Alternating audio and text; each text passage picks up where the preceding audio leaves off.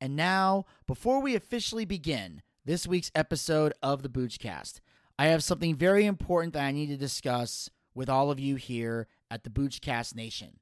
As you know, for many years now, I have been affiliated with a wrestling company called Universal Championship Wrestling. And the company is run by a gentleman by the name of Ronnie Gossett. I've known Ronnie for close to 7 years now, and anyone who knows Ronnie like I do knows what a bright light he brings with him everywhere he goes. Sadly, his declining health has added to the intense depression that he's fought since losing his daughters in 2017. Ronnie, in addition to being a wrestling promoter, also uses his musical gifts to spread joy to everyone around him and invests in his community every time he has the opportunity. Ron's health has begun to severely affect his quality of life and his ability to function independently. After being hospitalized, he has been advised by doctors that he doesn't have the 1 to 2 years it would take to get his health under control. However, there is a solution. Ron can get through this physical trial and thrive if he is able to raise the funds for a life-saving surgery. There is so much hope for his life, there is so much joy left for Ronnie to spread, and there are so many more fun nights he gets to create. Fighting diabetes that is out of control, coupled with blood flow issues and coronary heart disease, has brought intense pain to Ronnie's life daily and made even the most simple tasks incredibly difficult. He is losing the ability to work and provide for himself. Ron has been involved in the professional wrestling industry as a wrestler and a promoter for over 20 years with events that entertain many, and also makes a living traveling throughout Georgia and South Carolina, facilitating karaoke and using his singing talent to entertain and inspire others. Ronnie will wear the mask of "I'm okay" forever and is the last person to ask for help. Trust me, I know this from experience. I love Ronnie to death, but he is a stubborn bastard, and he will never ask for help. He has needed friends to help him get to and from events in recent weeks, but struggles with shame, embarrassment, and believing that no one cares about him. His life matters, and it can be saved.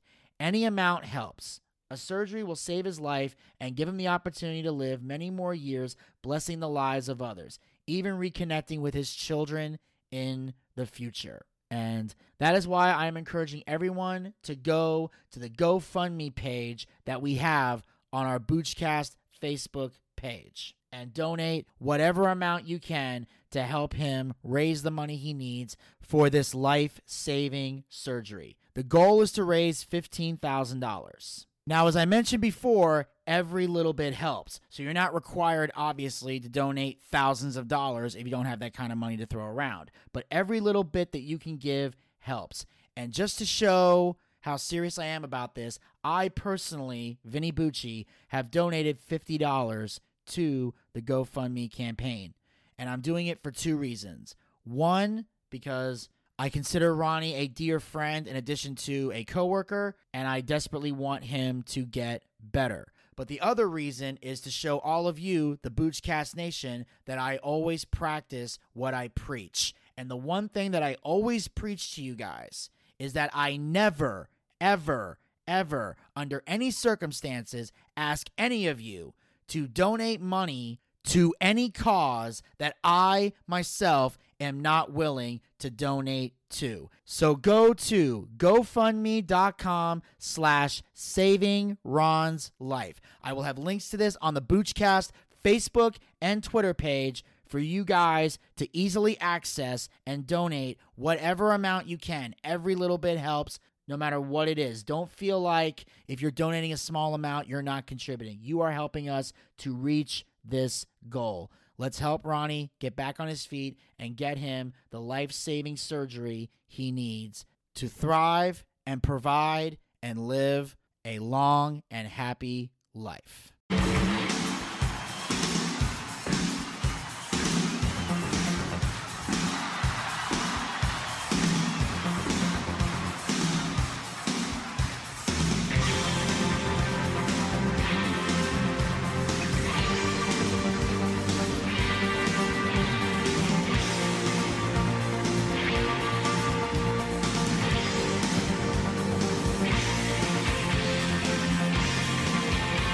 I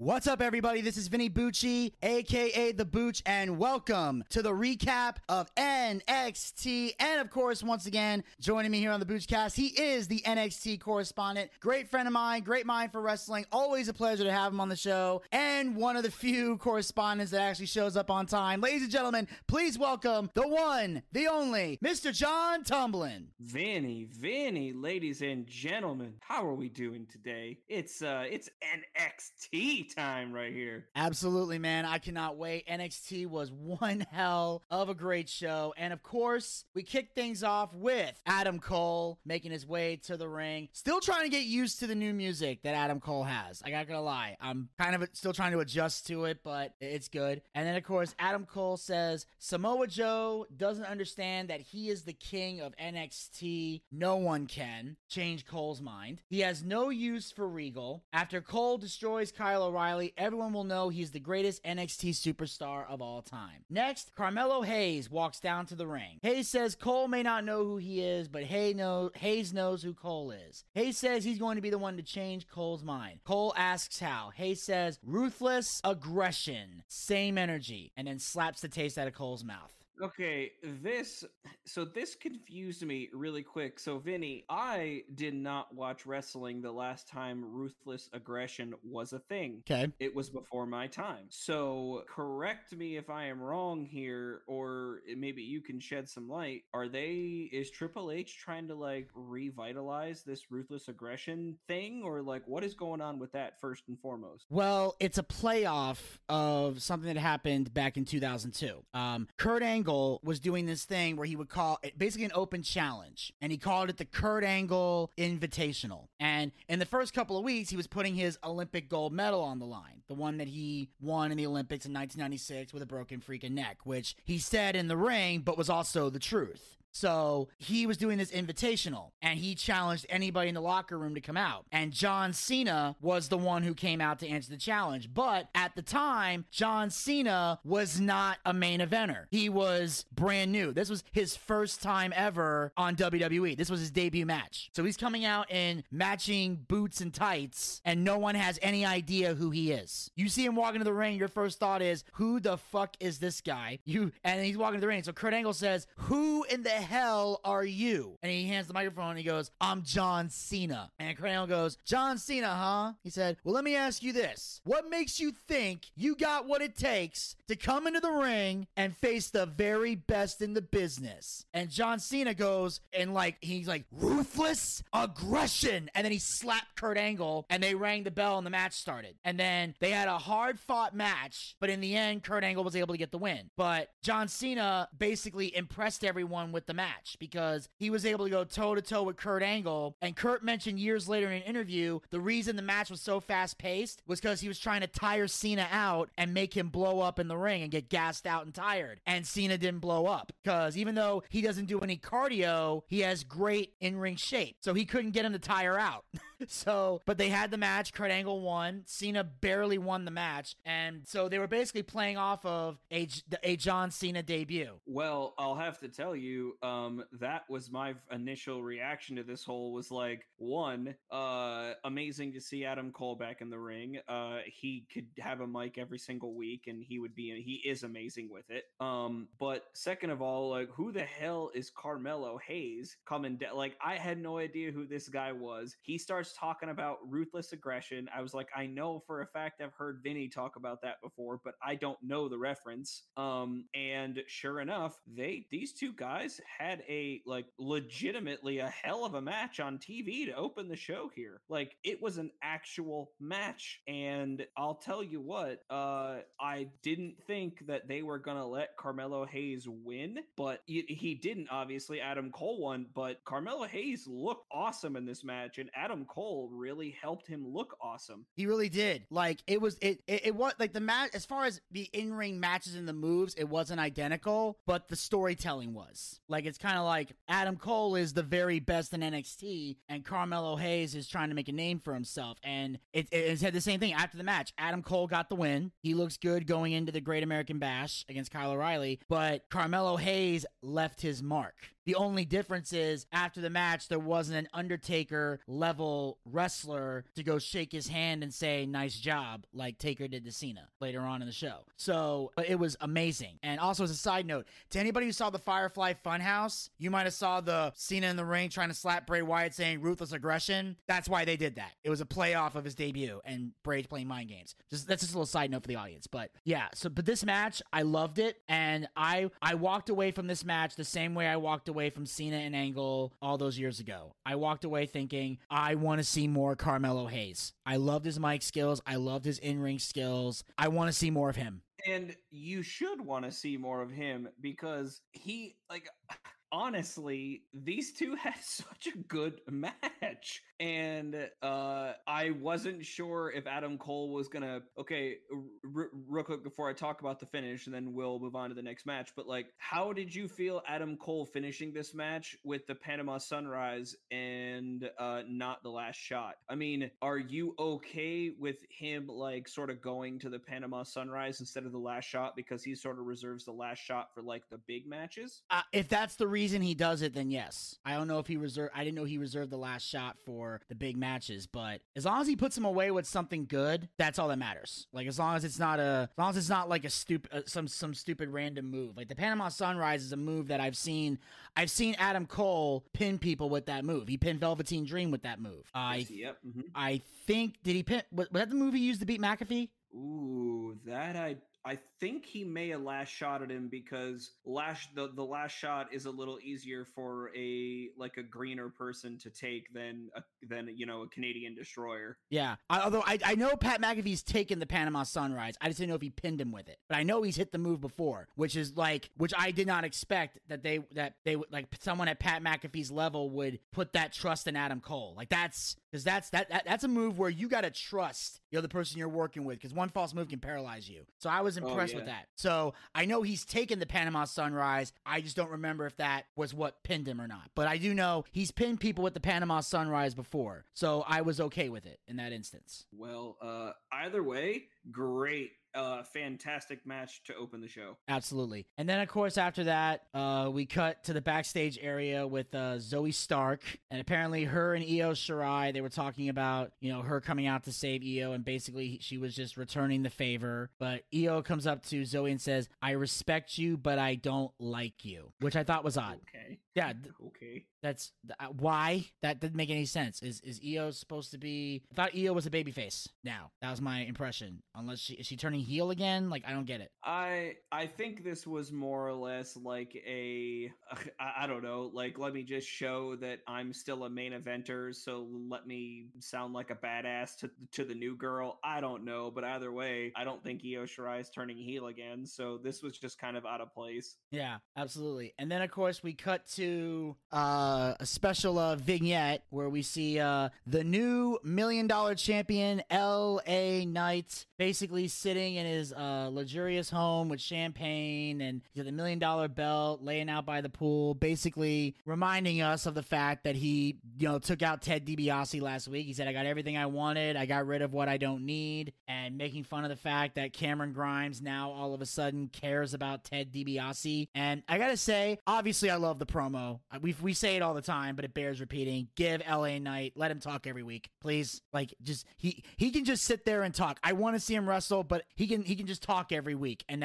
he's still entertaining. So, and very few wrestlers have that quality. But I do love the fact that he pointed out the Cameron Grimes thing, because I don't know, John, if that confused you, but it definitely confused me. Because 1 minute him and Teddy are going back and forth, now all of a sudden he cares about Teddy's safety. I don't know. Are you? Does it make sense to you? Because it ain't making sense to me. Yeah, I mean, it is making sense to me only in the sense that like he loses the match, therefore, like initially in his head. Okay, well, put it this way, Vinny. I'm not saying I exactly know what's going on, but me, being a D&D DM for going on 20 years at this point, I can sort of like formulate maybe a backstory or something that what they're trying to do here. I mean, real quick, think about it, Vinny. You are in a match to get someone's approval at the end of the day because for the $1 million belt and get Ted DiBiase's approval. You lose. So one, you initially think that, oh man, I lost, I can't have his approval now. But then the person who wins attacks backs him. What better way to then get Ted DiBiase's approval to now support him? That actually makes sense. That makes a lot of sense. Now when you put it like that, yeah, right. So he's gonna take that the advantageous position he has right now. Like, all right, well, LA Knight may have the belt, but now I can still get in the good graces of the original $1 Million Man, Ted DiBiase, and maybe I could still sort of build that bridge between the two. Absolutely, I like that. I like the way you think. I like the way you put that together. By the way, side note for the Boochcast audience: sometime in October, maybe November, expect the D&D show. That's what we got for now. So I know you guys have been waiting for it and we keep pushing it, but we are guaranteeing you it's coming. October, November, it'll be here. And next on that note, we cut to another in-ring segment. We've got Johnny Gargano and Austin Theory. Gargano says there is a new sheriff in town and NXT needs a new champion to represent it. NXT doesn't need Karrion Kross. They need a respectable family man. They need Gargano. When Gargano was champion for 50 plus days, NXT was perfect. Gargano can out-wrestle Cross any day of the week. Pete Dunne and Oni Lorcan can interrupt. Dunne says Gargano is daft if he thinks he should be the number one contender. Gargano says he knows what Dunne is trying to do, and they aren't going to get roped into a fight. The Way are law-abiding citizens now. Theory wags his finger at Dunne as he's leaving the ring. Dunne grabs Theory's hand and snaps his fingers. I'm a little tired of Austin Theory being the comedic, like dumb idiot, but super muscly and like looks good. I'm slowly getting a little tired of it. But then again, I can honestly tell he's learning a lot from Johnny Gargano because he's getting a lot better very quickly. Yeah, and the thing is that, and I've learned this with Austin Theory, and I mentioned this, I think it was on last week's show. He's learning to balance the two because he was being comedic for a while, but then that one time when I think when Adam Cole attacked all of them, and at one point Oni Lorcan and Austin Theory got into a shoving match, Austin was dead ass serious that whole time. So I think he's kind of he's like turning it on and turning it off in a way. And that's really good for his character because if he was like full comedy, I mean, leave the full comedy to, I mean, we're going to talk about him later, but like Everrise. I think Everrise is really great as full comedy. But I'm glad Austin Theory is starting to sort of like mix it up a little bit in doing both. Real quick, how are you feeling about The Way as it's moving, like as it's progressing? I don't know. Like, I feel like they're not all on the same page. That's what I think is odd. Like, we're seeing Gargano and Theory go into like one direction. We're seeing Indy and Candice going in another direction. And it's like, I don't know what they're waiting for. Like, they got these girls as tag team champions. You got supposedly Indy and Dexter Lumis. I ain't seen Dexter in last like a week or so, and just I don't know what they're doing. I feel like The Way, they need to get all four people on the same page, because I get that they're guys and girls and stuff, but they're still a faction. They have to be together more often instead of doing this 2x2 thing because you want to separate the genders. Yeah, they have been really split lately, which is the weird part, because like it feels like every week we're going to get a little bit of Indy and a little bit of a Candice LeRae, and then some point later on in the show we get Johnny and Austin Theory. Like, if you're going to be a faction, stick together. Exactly. And that's really my only complaint with The Way. Other than that, I like what they're doing. I just want to know when are they finally going to pull the trigger on Indy and Dexter, because they have to pay that off. They've dragged it way too long. Yeah, I was going to say, we haven't even seen Indy in a little while until this week. Yeah, the last time we saw her, Poppy gave Dexter a hug around Triple H and Regal. Indy freaked out and ran away, and then Dexter had the look on his face like, what the fuck, which I still loved. And again, it's what I love about Dexter Lumis. He steals the show and doesn't say a word. This man is talent. Yeah, he really is one of the best at saying absolutely nothing and conveying every message you would need him to convey. Exactly. And on that note, we cut to the backstage area. Regal tells Cole that what happened last week was one and done. Cole says it's not over. Regal says Cole provoked Joe and Joe clutched him out. That should be enough. Cole says the fact that Regal isn't reprimanding Joe for what he did last week is typical, and Cole storms off.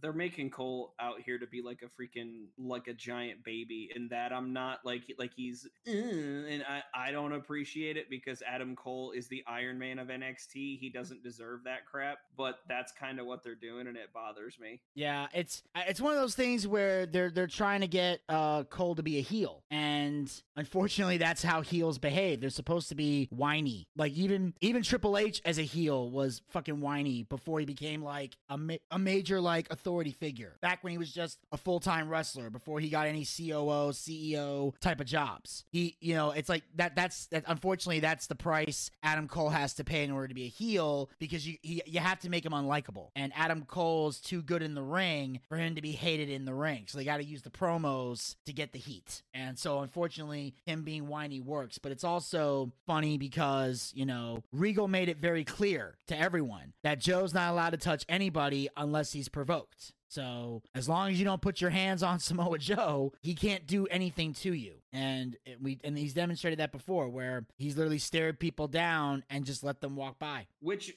is by the way, we didn't get a chance to talk about this. I really like the position of Samoa Joe. I'm glad he's back in WWE in general, not just in NXT. But I'm glad that he's like Regal's enforcer and not anything else. Yeah, I mean, I like it too. I like the fact because there's so many times that, like I said, there's been chaos all over the place, and Regal apparently is not at a point where he can physically do anything about it. So you've got Samoa Joe. And, obviously there's going to be moments where Joe gets physically provoked, because people are going to be waiting for Joe to, clutch somebody and choke him out. And we know he can do it because he practically choked out Brock Lesnar one time with that move. So we know how devastating it can be, because he had Lesnar in that move and that fucker turned pink. His face was pink because he damn near choked him out. So we know. But do the people of NXT remember that? I hope so.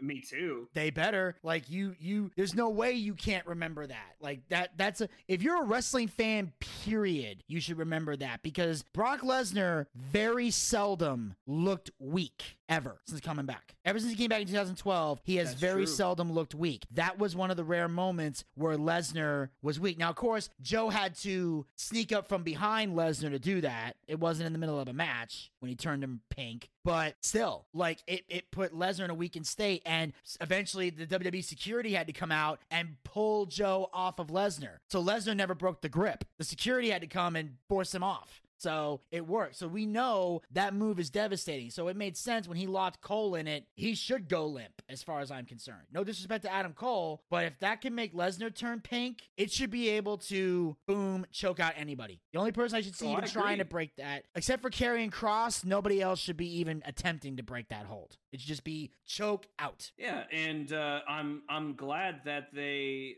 paid that off. Like, Adam Cole wasn't some super hero last week. Like, he took the Coquina clutch and he went down like he was supposed to. I'm glad they're at least keeping up with that continuity. And yeah, and what made it work was the fact that, Joe's trying to separate them, and Adam Cole pushed Joe out of the way. So as soon as you touched him. So and then that's when and then Joe did that pause so the audience can register, oh shit, he just touched him.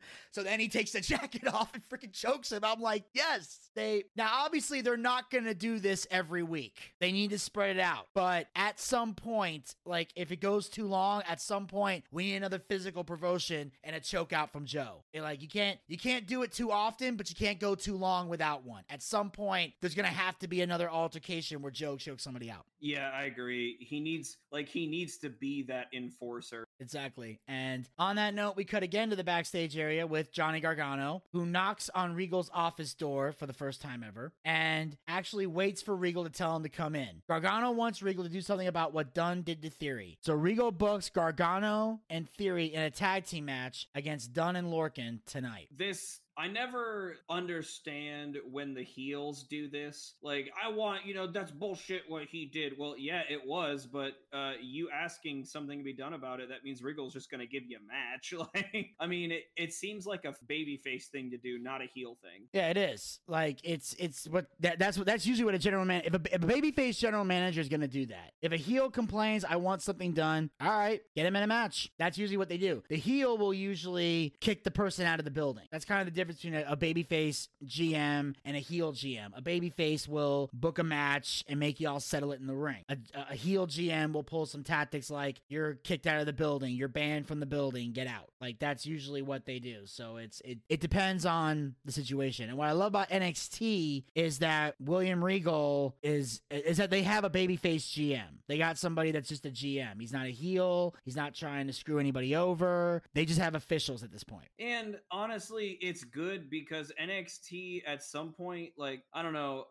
Karrion Kross is a heel, like he's the heel champion, but a lot of the main players in NXT right now are heels, so I'm glad that we have at least like a face GM and a face enforcer to sort of keep that mixture good. Exactly, because there's the thing, if you have too many heels and not enough baby faces, somebody has to keep the heels in line, and that's usually what the GM is designed for, and in this case, this is what Samoa Joe is designed for. Like Joe's even said, I'm here to make sure you get the respect that you deserve, and I like that. I also like that Joe acknowledged that he made Regal's life a living hell when he was NXT champion. I mean, it's good continuity. Like, I like the fact that we can go back that far, and he was there. It's not like, he doesn't exist, he was NXT champion. Yeah, he said, I didn't make your job easy, but I always respected you. So I like that. It made that establishment. So on that note, we move on to the next match of the evening. We got some tag team action. Io Shirai and Zoe Stark versus Aaliyah and Jessie Kamea with Robert Stone. So this match right here, I'm actually surprised it was as long as it was. And then, like you and I were talking earlier, at some point, Candice LeRae and Indy Hartwell come out. Like, you guys couldn't have just been with the way with everybody else at the time. But anyway, this was a good match. My only complaint about it was like, I never even thought that they were going to let the Robert Stone brand win this match. Like, there's no way. The only reason I thought they could have had a shot at winning is when Io Shirai said, I respect you, but I don't like you. I thought somehow that might play a factor, and I was shocked that it didn't. But of course, Shirai hits the over the moonsault, gets the win for the team. Tag team match, I guess it was decent. Like it was decent. It was a decent little women's tag match. Now, of course, after the match, we definitely set up Great American Bash, which I believe was the whole point of this match in the first place. Yes, because eventually, as we said, The Way comes out, Dakota Kai, Raquel Gonzalez come out, Shotzi Blackheart and Ember Moon come out, and apparently everyone wants a shot at the tag titles. And then a brawl breaks out. LeRae and the Way don't get involved. And then Samoa Joe walks down to the ring, calls for security to break up the brawl. And how do you... Okay, I understand Samoa Joe is the enforcer. How do you feel about him doing this for the women as well? I like it. Me too. I just wanted to see where your head was at with it. Well, here's where my head is at. Here's my question. This is the only thing I'm concerned with. Regal has said, and we mentioned before, Joe cannot put his hands on a superstar unless he's provoked. Adam Cole put his hands on him. Samoa Joe choked him out. Here's the big question. What's going to happen if one of these girls slaps Samoa Joe? It's WWE. They're not going to let that happen. So that's almost that. And that's my point, though. If Joe's not going to do anything, don't put that storyline in there. Because the second you pull a Stephanie McMahon, this whole thing goes down the toilet. Now, for those of you who may not know what I'm talking about, I will explain. A Stephanie McMahon, if you've watched the main roster, and I know Joe doesn't watch it anymore, but he's watched it for a period of time over the years. Stephanie McMahon had this thing where every time she was in an altercation with a male superstar, she would slap them in the face. And the man would do nothing. Nothing. The segment would end. And I don't know about everybody else out there, but it pissed me the fuck off every time it did. I'm not going to say why, because I'm not in the mood to get controversial today. I'm just going to say it pissed me off to watch that. And I'm hoping... I've even heard say on this podcast, she wants to see male on female wrestling like they did in Lucha. She loved it. She did. I know. And I think we even talked about that when we did the Rocky Horror Picture Show review. We brought that up because that happened where Tim Curry's character slapped Janet. We talked about that briefly. So Yeah. so we've mentioned that, and that's a good point. But so I'm just saying, I hope it doesn't come. I hope WWE doesn't pull that. But then again, Triple H is in charge of NXT, and he tries to keep fuckery like that off his show. So I have faith in Triple H that he will not let that happen. But I just want to say, if you're not gonna let Joe run wild, just don't let it be a thing. But I like the fact that he brought the security out there and they did their job. And then I believe they booked the match. We're gonna see basically the other 3 remaining tag teams: Dakota Kai and Raquel Gonzalez, Shotzi Blackheart and Ember Moon, and Io Shirai and Zoe Stark. I believe it's this coming Tuesday in a triple threat match, and the winning team will face the Way at the Great American Bash. For the number 1 contendership for the NXT Women's Tag Team title. Yes, the winner will get a shot at their belts at the Great American Bash. And part of me wants to see. I had to pick a team. I like to see Dakota and Raquel get it. I feel like I honestly, that would only benefit Dakota because you already like Raquel. Like, I understand they are a tag team. Don't get me wrong, but I do not see the point of having like Dakota Kai and her win just so Dakota Kai can get a belt. But the thing is, Dakota Kai deserves a freaking belt at this point. Just put any belt on her. Yeah, and also because I here's how I look at it. At some point, they can drop those titles and it can cause a split because then Dakota can get mad and potentially go for the women's title if Raquel's still holding it. So that's usually where my thought process goes. I'm trying to think, what's the best way to split up a tag team? Have them lose the belts and have somebody else be at fault. That's why I think with the Way, that'd be a good way to get the Dexter Lumis Indy Hartwell thing happening. They lose the belts, Candice snaps, beats the hell out of Indy. The other guys come into the ring, but before they can touch Indy, Dexter comes out, lays the 2 of them out, Candice runs for the hills, and then we have them as an official couple and we pay that off finally. Yeah, but the thing is, Vin, how much longer, honestly, do you think we could do the Indy Hartwell Dexter Lumis thing before it gets paid off? Honestly, that's what I'm saying. Let's take it to the Bash, and boom, there it is. Pay it off at the Bash. I really hope they do it because that's what I'm saying. There's only so much more I could take, dude. Exactly, and unless you're gonna have, the only other thing I would say is unless you're gonna do a takeover the week of SummerSlam, I don't know what else to do. Yeah, it's been going on way too long at this point. But anyway, that is going to be a really good triple threat match. It looks like it's going to be one of those like out of control tag team matches. But with some of my favorite wrestlers in NXT in there, like seeing Shotzi. I'm glad Ember Moon's doing the Eclipse again. It's really good to see some of those tag teams, which is also why Raquel and Dakota don't need it. Exactly. And on that note, we cut to a backstage interview. We got Bronson Reed as the North American champion, celebrating the fact that he's still champion. Next thing we know, Hit Row shows up, and Isaiah apparently has his sights set on the North American title. Being the leader of that faction, I would agree that he should have his sights on a title like that. Now, but Vinny, I still am hearing your complaint from the last time we played.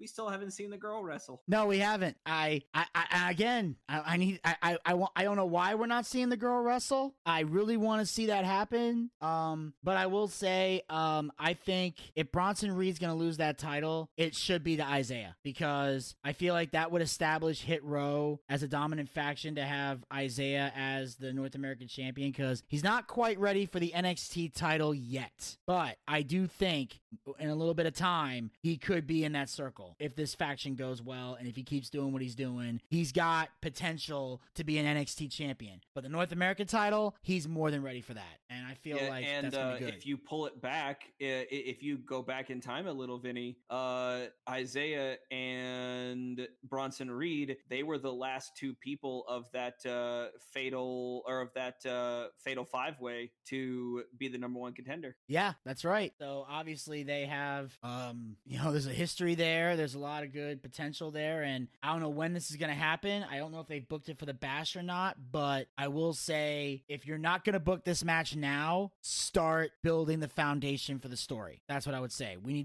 need at some point, these 2 need to have a match, and when that happens, he needs to take that belt. Tell the story however you need to. Don't drag it out too long, though. But I want to see Isaiah with that North American title, because I really do too. And we Vinny, we need to see the girl wrestle. Yes, and for the love of God, put the girl in the ring. Let's see if she can work. We need more female talent. Although we've got a lot of good female talent, I can't wait to get to those in a moment. Yeah. But then after that, we see Mercedes Martinez, who apparently is in a schedule for a mixed tag match against Xia Li, and I think Boa is the other guy's name. Yeah, next week. Yeah, and then so she says she doesn't really have a partner yet. Next thing you know, Xia Li attacks her from behind, and then Jake Atlas shows up to kind of back everyone down, and now it looks like we got Jake Atlas and Mercedes Martinez versus Xia Li and Boa. Yeah, next week. We haven't had a mixed tag match in a while, and I think they're just trying to build up Xia Li a little bit here. Because the thing is, like, everyone knows Mercedes Martinez is a badass. We don't need anyone or a match to tell us that. We already know she is. But I haven't seen Boa in a while, so this is probably good for Xia Li and Boa. I think it's going to benefit Boa the most because he's going to get back on TV, and we're going to hopefully be reminded of how good he is. Xia Li and Mercedes have already established themselves, and Jake Atlas is there. Like he's Jake Atlas. Exactly. Like I don't hate him, but I don't get excited for him either. Like Jake Atlas is like, he's there. All right. Mercedes has a partner. That's all I need to know. Basically, yeah. So, I mean, like, if I had to predict, I would say Atlas is the one that's going to eat the pin. Exactly. If they lose, I don't know. But on that note, we move on to the next match of the evening. We got some tag team action. We have The Way, Gargano and Theory versus Pete Dunne and Oney Lorcan. Okay, this match here, this match went way longer than I thought it was going to, and it was way better than I thought it was going to be. But I don't know why I thought that way, because when you look at the people involved, like, I mean, if you even forget about Lorcan and Theory, we still had Gargano and Pete Dunne. You know what I mean? Yeah, exactly. But this match this was a really good match, and they worked really, really well. The only thing that kind of annoyed me, but I know he has to do it, Austin Theory's his constant with his hand being hurt. Like, it was good continuity, you know, it makes sense that he would do that. Sometimes I feel like just forget it, dude. I know you're gonna wrestle, and I know this is entertainment. Your hand's not actually hurt.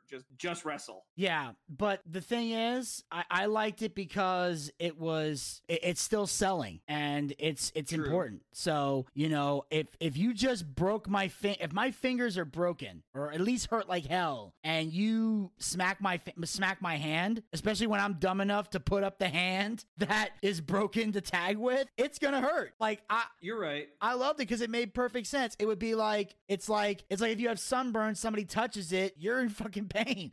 Like, and it's like one time I had sunburn completely down my back one time, and I was in school and I had this like jacket on because I was covering my body because I got sunburned everywhere. And I'm at my locker. This was in high school, and a buddy of mine walked up to me. Now, he doesn't know that I'm sunburned. He has no idea. So he comes over and gives me this big pat on the back, like, "What's up, buddy?" And he just pats me right on the back, and I let out this scream. I was like, "Ah!" Like, it was like, oh my God. Dude, it was loud enough. You could hear me all the way down the fucking hallway. I was screaming. I was like, "Yeah!" And he's like, and he goes, "Dude, what the fuck?" And I was like, "I'm sunburned." He went, "Oh shit." Was this back at Northview? This was Northview, yes. Yeah, who was it? Now I'm curious. Chris Smith. Oh yeah, I remember him. Yeah. He was a black kid with glasses that was in my history class. Yeah. We were in the same history class together. Shout out to Chris. Shout out to a Northview guy. Exactly. and we were friends in school. So he just came up to me. Again, he didn't know. He literally didn't know. He just gave me a big pat on the back, and I just screamed. Oh, so much fucking pain. Oh God. I never screamed that loud in my life.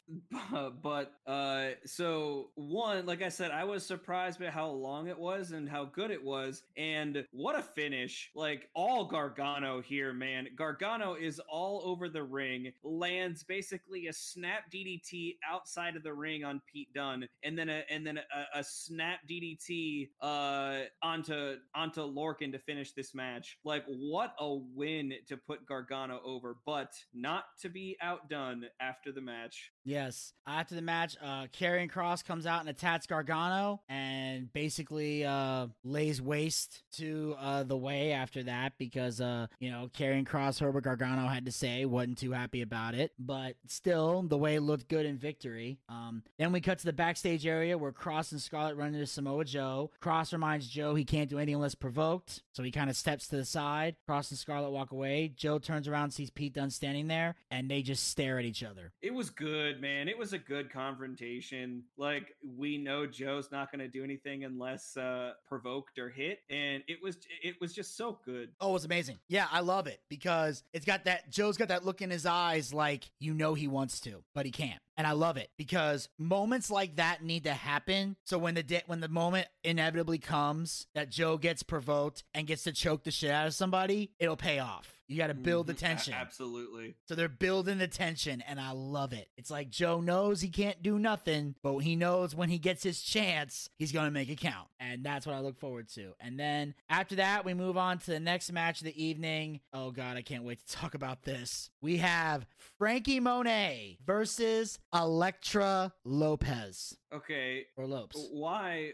do you start with I can't wait to talk about this? Because this is the first time in a long time I watched a women's wrestling match and was legit turned on in my life. In a long time. Wow, Vinny. Okay. I'm not saying the girls aren't attractive, but usually when I'm watching it, because the women, and I don't mean this in a negative way. I know it's gonna sound negative, but don't take this in a negative way. I mean this in a positive. The women are so obsessed nowadays with the wrestling as opposed to how they look that when you watch the match, it's like watching a match, if that makes sense. It's not. Yeah, it does. Yeah, it's not like the Attitude Era where you would see bra and panties matches or Sable half naked and you're just like, oh my God. And you're more focused on the hotness than the in-ring skill. Here it's kind of the opposite. This was the first time that the girls wrestled but also showed the hotness. Like, I'm watching Elektra in the ring doing the hula dance and everything, and I can't take my eyes off this girl. Like, I was in love, dude. Like, this shit I'm staring at this girl like, I don't know who she is. I've never seen her in the indies, but I want her on TV every week. Even if she just does that, I don't care. And I mean, they gave her a jobber entrance, but then let her do that stuff in the ring for a few seconds, which apparently worked. And that made it even better. Like she shaked her ass and then showed her moves. Now, Frankie Monet already knew she was hot when she got to the ring. She worked the gimmick, but still wrestles like Loera Loca. So it worked. These women had amazing chemistry. The match was great. Monet got the win. You knew she would. But I was like, oh my God. Like, I was just mesmerized by this match. And just to be clear, this is the G-rated version of how I felt during this match. Just so you know, I'm trying to be as G-rated as I can. Please, let's keep it there. Exactly. Baby. I don't want to creep John out. That's the only reason I'm G-rated with this. But I'm like, damn. And I'm just saying, because I realize that when I watch women's wrestling now, that thought doesn't really enter my mind as much as it used to during the Attitude Era, because the women have been more focused on the wrestling than looking hot. And again, I'm not saying that's a bad thing. I'm just saying that's where my brain went. So it was amazing to see a match with two girls who knew how to wrestle, knew how to work, put on a good TV match, and were still freaking hot. Like, it's doable. For anyone who thinks you can't be hot and wrestle, these two just fucking proved it. And like I said, still a fan of Frankie Monet. I want to lecture on TV every week. She's now one of my favorites, and I've only seen one match from her. Wow. All right, Vinny. That's okay. Well, I'll put in a petition. We'll see if we can make that happen for you. All right. Yeah. And you're going to have to do it. They keep kicking me out of the room. So on that note, we cut to earlier today. Everrise tried to spray paint Hit Row's truck in the parking lot. Before they get started, the window rolls down and Top Dollar is sitting in the driver's seat and Everrise runs away. It's hard for me to take Everrise seriously with their little fake podcast. I don't even know if that's a real podcast. Do you know if it's real? I don't know. I haven't listened to it. I know they do stuff during the pre-show of NXT. The pre-show. Yeah, and it's like, I don't know what the hell they're doing. It's weird. But I liked Top Dollar's line of, there's no point wearing the ski mask if you're wearing your freaking t-shirts. True. I'm like, what the fuck? I'm like, and it was funny. I'll admit, from a comedic standpoint, it was funny. But I'm not a fan of Everrise. I'm not liking the gimmick. I think they're ridiculous, but I can laugh at something if it's genuinely funny. Like stuff. True. So I will admit this was funny. Do I like Everrise in general? No, but this made me laugh. So I'll give it to them. I laughed. Their goal was to make me laugh, and they succeeded. So the segment worked. And then of course we had the next match. And then that moved on. Then they show us the next match of the evening, if we're even gonna call it that. Hit Row versus Everrise. Would I call it a match? Okay, I would call it a match because they at least got some time, but it surely wasn't a very long match. That's for sure. Yeah, and what I will say is I'll give them credit for this. When Everrise got offense on Top Dollar, everything they did to him was believable. Oh yeah, true. They attacked him. He kind of like, kind of not, I don't want to say, he kind of like, covered up because two guys are swinging at you. I don't care how big you are. You're going to cover up so you don't get seriously hit because you got four arms coming at you. He pushed the guys off him. That was believable. He ran at them. They both pull down the top rope and he goes over the top rope and lands on his feet. This is all believable shit. Like you're tricking the big guy. They're not overpowering him. They're outsmarting him. So it was believable. The offense was something that as a human being, you could register as a little guy outsmarting a big guy. So true. Loved that aspect. And then when when they actually tried to get real offense, Top Dollar beat their ass. And then they hit their finish for the win. So I loved it. The offense was believable, and that's what I enjoy. I like seeing things in a ring that are believable, which is why I love NXT, because the shit they do is believable. Every now and then they have moments where they shouldn't have done shit, but that's few and far between. I enjoyed the believability of them, and the fact that it was believable made me enjoy it, despite the fact that it was clearly a squash match. Yeah, I agree. The more and more I keep seeing Hit Row, they're getting a lot better. Yeah, and it's amazing because the promos are still on point. Their timing, the way they smoothly transition from one guy to the next guy to the next guy to the next guy, and all four of them are. It's like one promo, great. Another promo, great. Another promo, great. Another promo, great. Like when all four of them talk, all four of them do well. Like it's not like there's three good ones and one person who just can't get their shit together. They're all on the same page. They're a real faction. It's a real team that I'm saying. Other than we don't get to see the girl wrestle. Damn it. Yes. Yeah. Well, I'm talking from a promo standpoint. From a wrestling standpoint, put the girl in the ring. I've seen the tag team wrestle. We already know Isaiah can work, and we love his new style. Put the girl in the ring. I want to see the girl in the ring. I want to see her work a match. I need to know if she can wrestle or not, because I need to know if she needs to either be given more TV time, if she needs to go back to the Performance Center, or if she needs to just stick to being a valet. We kind of need to know. Because if she's got she can be a valet, that's fine. Just like at least Zelina Vega got in the ring. Yeah, well, that's what I mean. Like she serves a purpose, regardless of whether she can wrestle or not. She has great mic skills, so she serves a purpose in the faction. My question is she just a valet, or she can work? If she can work, put her in the ring, because in NXT, you can't have too many good women's wrestlers. Because if you're looking for great women's wrestling, NXT is the place to be. Certainly not that other trash brand. Oh, it's definitely not. I mean, I'll give them credit. It's gotten better, but NXT is still the best. It's improved dramatically, but NXT is still the best. So there we go. So on that note, we move on to the main event of the evening. We have Kushida versus Kyle O'Reilly. Okay, I did not expect this.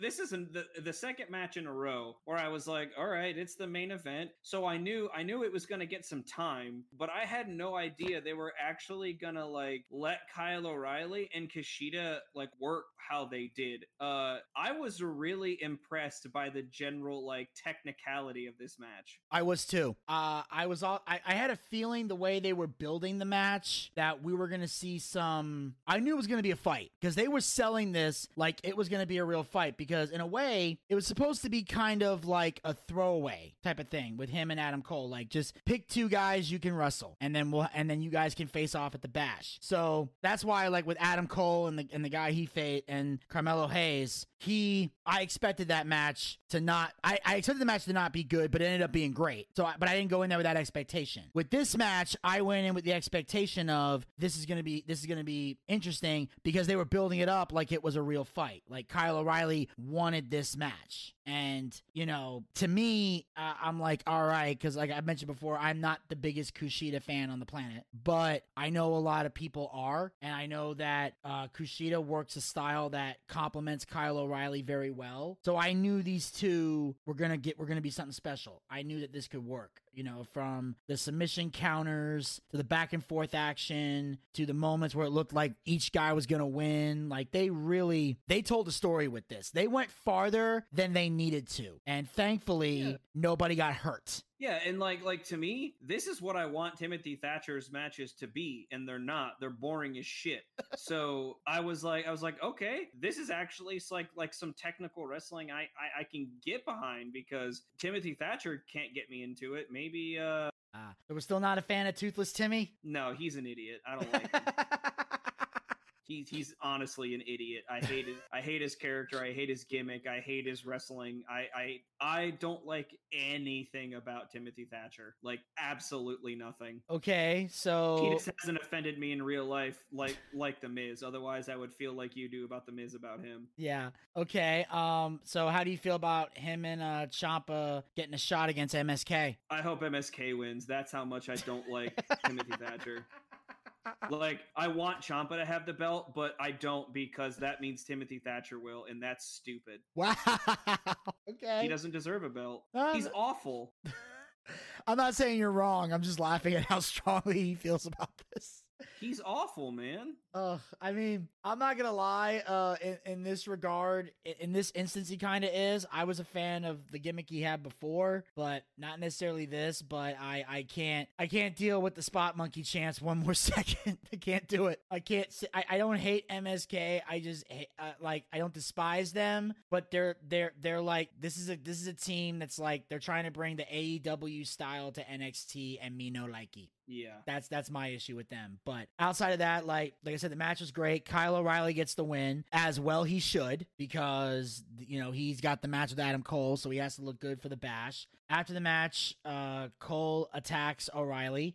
Cole and O'Reilly fight into the crowd. Joe runs down to the ring and directs security to break it up. In the ring, a guy with a hood on attacks Kushida in the ring. Tyler Rust and other gentlemen hop up on the apron. The hooded figure hit the C4 on Kushida. The man removes his hood to reveal it's Roderick Strong. Welcome back to NXT, Roddy. Welcome back, my friend.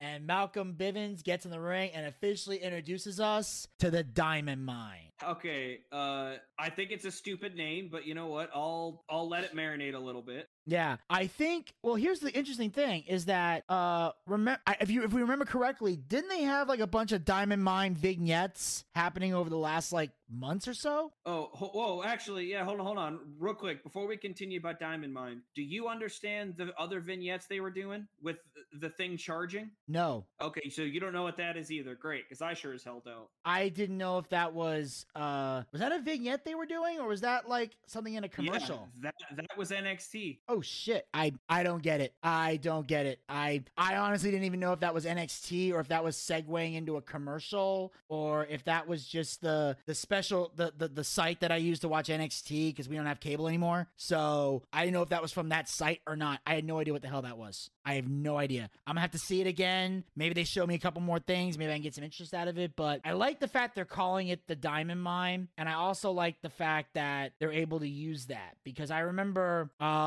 in the early days of WCW, there was a period of time. This is right around when Diamond Dallas Page was I don't want to say young, because he started wrestling at 35, so he wasn't like a young guy, but he was young guy in the sense of years of experience. When he was in the early stages of his career, he had a faction called the Diamond Mine. Like he used to back when he was like a manager turned wrestler and all that. 'Cause he started off as a wrestling manager, once he got into the business, and he used to have a faction called the Diamond Mine. And I remember Scott Hall was in it in the early years. He used to be called the Diamond Stud, and then he had these girls that would come to the ring. He called them the Diamond Dolls. Like he was very big on diamond everything, but he used to have a faction called the Diamond Mine. And I guess so much time. I guess since DDP didn't really trademark that anymore, I guess NXT is now using it, which I thought was interesting. I would be intrigued to see if Diamond Dallas Page does anything with this, whether to feud with them or do something for NXT, because I know he's done a lot of stuff with AEW, and that WWE was kind of upset about that. But I think for the right amount of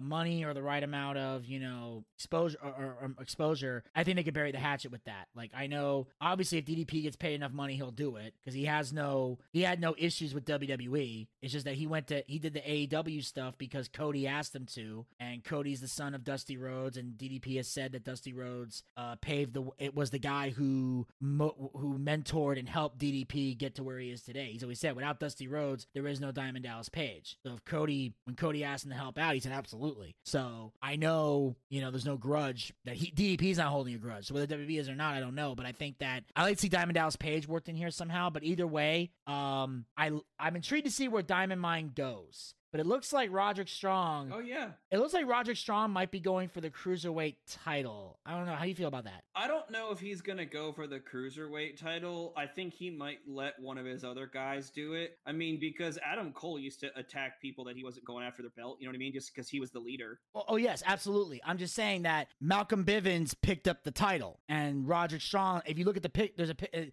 you look at on Twitter, they have the picture of Malcolm Bivens holding the title and Roderick Strong looking down at it. So, well, maybe if he is, I don't know if that's the best decision, because Roddy has done I don't know. I think that would be a downgrade for him. I mean, yeah, because I do look at it like this. If he is going to go for the Cruiserweight title, it might be a downgrade for him, but it would be an upgrade for the belt. That is true. And I think that that's what it needs, because obviously Escobar did a lot for that Cruiserweight title. Yeah, he did. Kushida's not doing... Kushida, yeah, he's putting on good matches, but his promo skills are shit, and every match he has is basically just the same strong style bullshit. So some people might be fans of Kushida. It ain't doing nothing for me. I'd rather see it on a guy like Roderick Strong, because I would agree, but yeah, I'll also to see, Vinny, they literally just made Kushida lose. He lost, but he lost to Kyle O'Reilly. He didn't lose his title. He just lost to Kyle O'Reilly. I still think it's like, well, you did just make your Cruiserweight champion lose. Yeah. So I'm thinking like that could be a good, if Roddy is going to be the Cruiserweight champion, it'd be a good way to elevate the belt. I don't see him going for the North American title. Plus, he's already been there, done that with the North American title. So, and I think technically he's been a tag team champion, right? Yeah, he has. So I would say either make him either elevate the Cruiserweight title by giving it to him, or make him a future contender for the NXT title. Like pick a path and take it. I would be fine with. I would say pick a path and take it, because it'd be something good, because right now I don't see him in the NXT title picture because Karrion Kross is on a roll. He is. So Roderick Strong is not going to get that get that title anytime soon. So I would like to see him elevate the Cruiserweight title a little bit, and then eventually drop the belt to somebody else, and then upgrade to the NXT title. I would be okay with that, but it would take... Yeah, I'd be okay with that. Let's go with that. Exactly. But either way, I'm intrigued to see what happens with the Diamond Mine. Yeah. This looks like it's going to be a good faction. And obviously on Tuesday, we're going to find out more about it. I like that Malcolm Bivens is back on TV, because I know you've talked about him before. You like Malcolm Bivens. He's a great manager, and there's so few managers in wrestling anymore. Well, at least not in the WWE anyway. Like AEW's got like 1,200, but this here we got we're not seeing a lot of managers. So I'm intrigued to see what Malcolm Bivens does. Obviously that tag team they brought in for him didn't work out. I don't know what the hell they're doing with them, but either way, I like the Diamond Mine, and I want to see they're more. with Jinder now. Oh, they are? Okay. Yeah. They're with Jinder Mahal. I actually randomly was flipping around on SmackDown one night, and Jinder Mahal cut a promo, and those two guys were with him. All right. Awesome. So good to know we got that. And now so on that note, ladies and gentlemen, that will conclude the recap of NXT. And John, as always, I thank you for taking time out of your busy schedule. I know it's been busy to join me here on the show. And now John and I were talking before the show about some stuff. And John, I'm going to let you tell the audience what we talked about. Yeah, sadly, ladies and gentlemen, I have to take a hiatus from the Boochcast. Apparently, planning a wedding is a lot more involved than I initially anticipated. Who would have thought? So I am gonna basically be taking a leave of absence roughly until November or December. So I'm hopefully, everyone in the audience will understand, but sometimes I just gotta handle my business, and I kind of want to marry my lady. So sadly, that's gonna come at the sacrifice of doing the Boochcast every week. But do not fear, we're still gonna do D&D. We're still gonna recap NXT. I just won't be here until roughly December. Yes, and we have talked, and at some point we will be doing the Collision in Korea for Dark Side of the Ring. So he has agreed to make time for that. It's just that the Boochcast is going to be taking time off for, and I'm just saying here at the Boochcast, I'm totally okay with it. And the reason I'm okay with it is because John's been busting his ass to make time. Like, this is a guy, like, even when he was transitioning and moving into his new house, he was still making time to come here on the show. And I know that there have been times where I've had to make changes because I've had shit happen. And you guys heard me talk about that on the other podcast show we did this week. You can check it out. It's called "I've Been to Hell in a Cell and Back." I talk all about that on the show. But and I know I put Elvis and Desmond on blast, but I will give John the credit. He has made time when he could, and he's had valid excuses when he couldn't make it. So when John said he needed time off to do this, I was totally okay with it because he's been contributing to the show, and I know you guys love John and the perspective he brings to NXT, the passion he brings to NXT. I love it just as much. So my philosophy is, if he needs time off to take care of business, I'm happy to let him do it. And John, I can't wait for you to come back, man, and do what you do best. I appreciate it, brother. You making the video? Why are you doing this to me, man? I love you guys. I'm messing with you, but it is sad for me because I love doing this. I love having you on here, man. This is great. It's like ever since we found out we both like wrestling, this is pretty much what we've done before you even came on the show. True. We I recall the many a nights we would just stand out in front of the Moe's house, or stand out in front of your house. Well, basically standing in front of the Moe's is standing in front of your house. You know what I mean? We're in the cul-de-sac. But yeah. Yeah. Just standing out there. And then it was funny because because then oh, he's talking to his boyfriend, and she walks into the house. It was hilarious. Sadly, but Vinny, it is my time to go, my friend. All right. So, ladies and gentlemen, make sure you guys are following the Boochcast. We are on Anchor, Spotify, Breaker, and Google Podcasts. Pick the hosting site you like, follow us there, or follow us on all four. Also, make sure you like us on Facebook. Go to facebook.com/the Boochcast. We have archived episodes of the show as well as great content. Also, make sure you guys go to Twitter and Instagram @the Boochcast. Get the latest tweets, photos, and videos. Check out everything. Also, subscribe to the YouTube channel. We got a D&D one shot on there. We got watch parties. We got skits. We have Boochcast reviews Dark Side of the Ring. Check out all the 16 episodes we got. We got other episodes coming soon, including the Collision in Korea, as well as Brian Pillman, Nick Gage, Ultimate Warrior, the Smith Family, Dynamite Kid, all coming soon. Also, make sure you guys follow us on Twitch. Go to twitch.tv/the Boochcast. That's when we're going to be doing our live D&D show in October, November is when that's going to happen. Also, we're going to be doing our wrestling watch parties. The next one will be August 21st for WWE SummerSlam. So make sure you're joining us for that. Also, and of course, make sure you guys go to anchor.fm/the Boochcast/support. It's the new thing we're doing in the place of Patreon in order to, if you guys want to contribute to the show, it's a much easier route to go.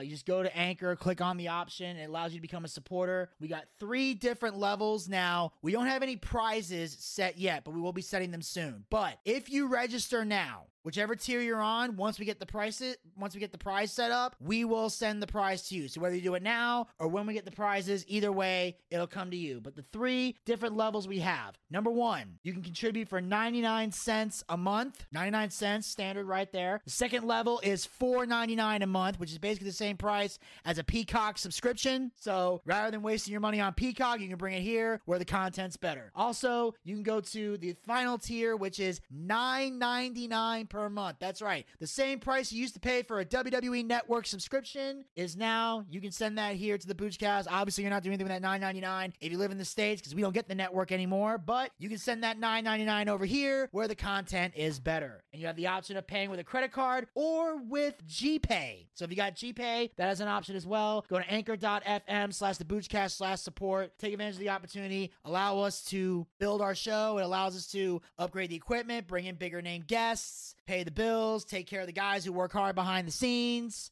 so make sure you guys are, take advantage of that if you're able to. We greatly appreciate it. And until next time, this is Vinny Bucci, aka The Booch, saying keep on living life and take care. This has been The Boochcast. We'll talk to you guys next time. Until then, pizza, baby! Well, I see by the clock on the wall that it's time to bid you one and all goodbye. Goodbye. So long. So long. Farewell. Farewell. Adieu. Adieu. Be good. Stay well. Bye-bye. Keep warm. Relax. And eat. Take care. Stay loose. Adieu, mon vieux. À la prochaine. Goodbye till when we meet again.